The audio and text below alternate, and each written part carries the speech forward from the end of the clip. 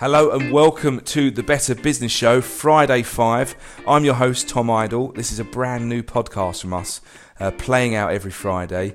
Now this is, just to explain, this is an accompanying podcast to our main show, which goes out on Mondays.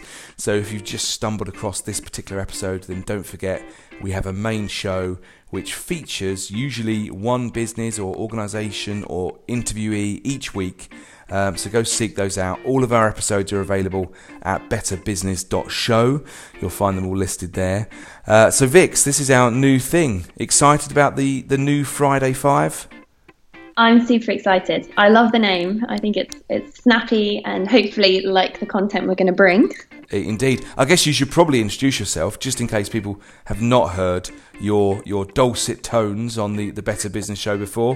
Who are you, Vix? Cool. So I'm Vicky Knowles. I am a freelance writer in sort of sustainable living, sustainable business, and I also have a weekly newsletter called Sassy Girl, and you can sign up at sassygirl.co, and it's kind of sustainable stories for young female millennials. There you go. Okay. So, of course, those of you familiar with the Better Business Show will know that we used to have this 10-minute segment attached to either the front end or the back end of our main show.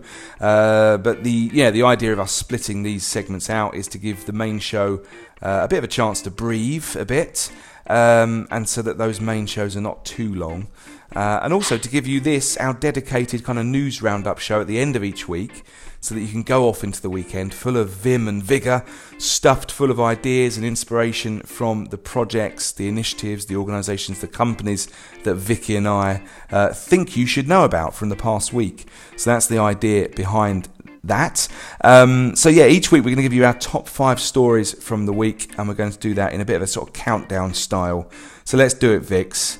At number 5 this week, it's a story that was mentioned briefly by our guest on this week's show with Jonathan Porritt, and it's about IOI, one of Malaysia's biggest palm oil companies, which is a company that's had a bit of a tumultuous year so far. Obviously, it was suspended from its membership of the Roundtable on Sustainable Palm Oil after it was accused of being responsible for clearing of forests over in the Far East. And now this week, Greenpeace activists have closed off access for all imports and exports from IOI in the harbour of Rotterdam, which is the main gateway for all palm oil coming into Europe. And that's because a new Greenpeace report says that palm oil from companies involved in forest destruction, peatland fires, child labour, all that sort of stuff, is still flowing into Europe and the US through IOI facilities. That's their accusation, and they're really making a statement. They've basically parked their big ship, the Esperanza, in the dock at the back of the refinery there, preventing palm oil coming in. And basically the activist says that it will lift the blockade if IOI basically signs a commitment to sustainable palm oil supply chain in the future. That's it. Okay, well, number 4, when you think of wine production, you probably think of lovely vineyards in sunny Tuscany or Bordeaux, but what about somewhere a little more urban and local, or at least to some of your listeners? Meet the so-called first commercially viable rooftop winery in the world, Rooftop Reds, atop Brooklyn, where else? Navy Yard. So their urban planter system is slated as the first of its kind, producing a sustainable and completely Brooklyn vintage. There's 168 grapevines on this white rooftop, which the white just so happens to be a better colour for promoting photosynthetic activity by about 5 to 7%, in fact. So the first harvest of these Brooklyn grapes is due in October, so like any day now, and the vines will yield about 30 cases of vino. But you'll have to wait till this time next year to get your paws on a bottle of New York City's first urban vintage. But in the meantime, they've actually opened the rooftop for tastings of interim wine, which they've made in the Finger Lakes region, which is in upstate New York.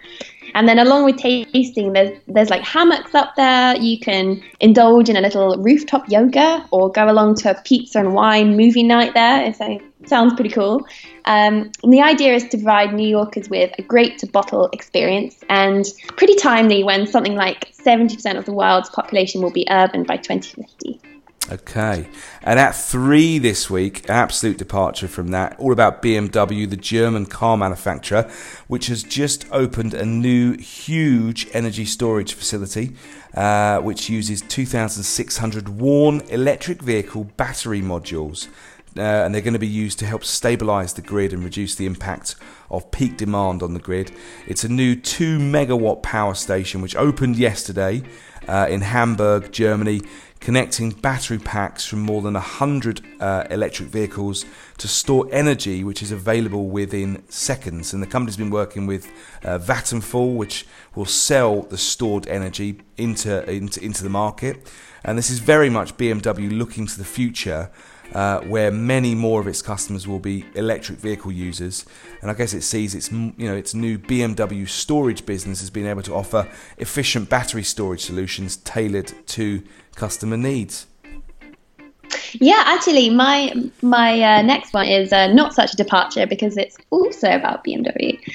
So have you seen the i3 or the i8 racing much around Kent, Tom? I haven't actually. No, I did see one on the M25 the other day, but they don't come out this way. No. Yeah, I've seen more recently, but for a while it was like I never see them. Well, if you take the quote-unquote most sustainable dress in fashion for a spin, you'd be racing around in the very same carbon fibre as makes those BMWs.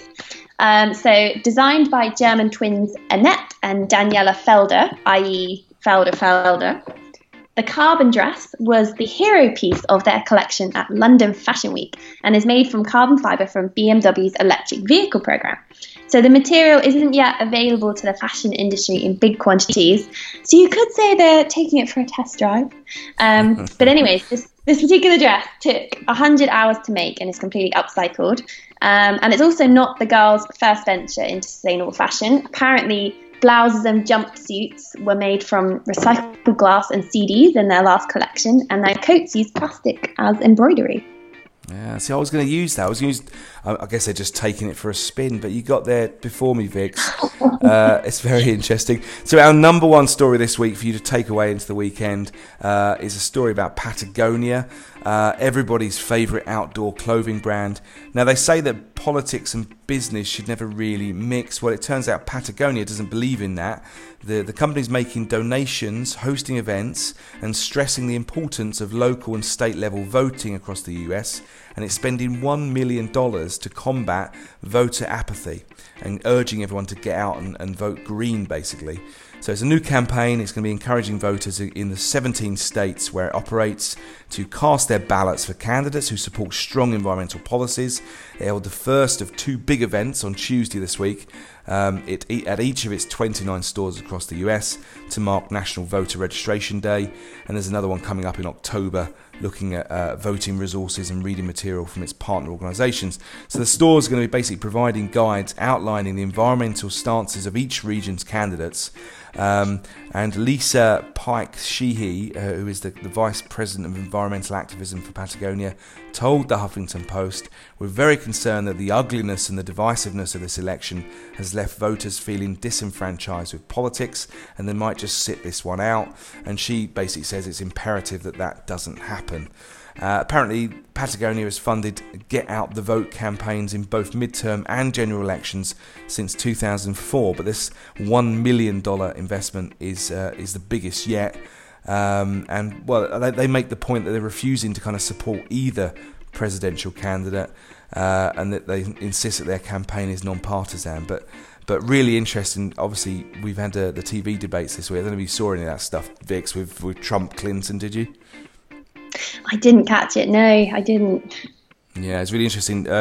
Before being prompted by the guy that was sort of hosting the debate, Hillary got in a really, really good point about climate change, and she really sort of showed Trump up for being an absolute climate skeptic, which he's kind of he's now denying that he never said such things. But I hope we see a bit more of that in the lead up to this election. A bit more talk of climate change and what each party might do to kind of leverage and use it as an opportunity rather than seeing it as this sort of doom and gloom issue.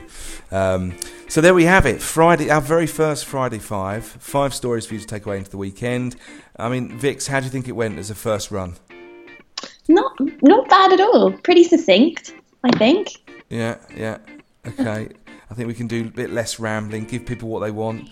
But we hope you'll join us. Hope you'll join us. Not just you, Vix, but we hope our audience joins us every Friday as we digest the news stories and the developments from across the world of sustainable business that we think you should be on top of. So we'll be back again next Friday. So until then, we'll see you then.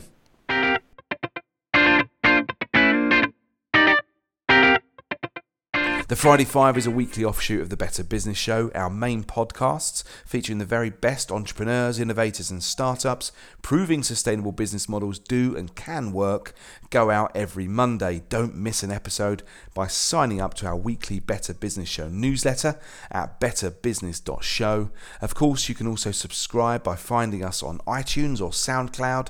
Just search for Better Business Show. And don't forget, you can also follow me, host Tom Idle, on Twitter at Tom Idle. The Better Business Show, your weekly podcast for organisations that want to change the world.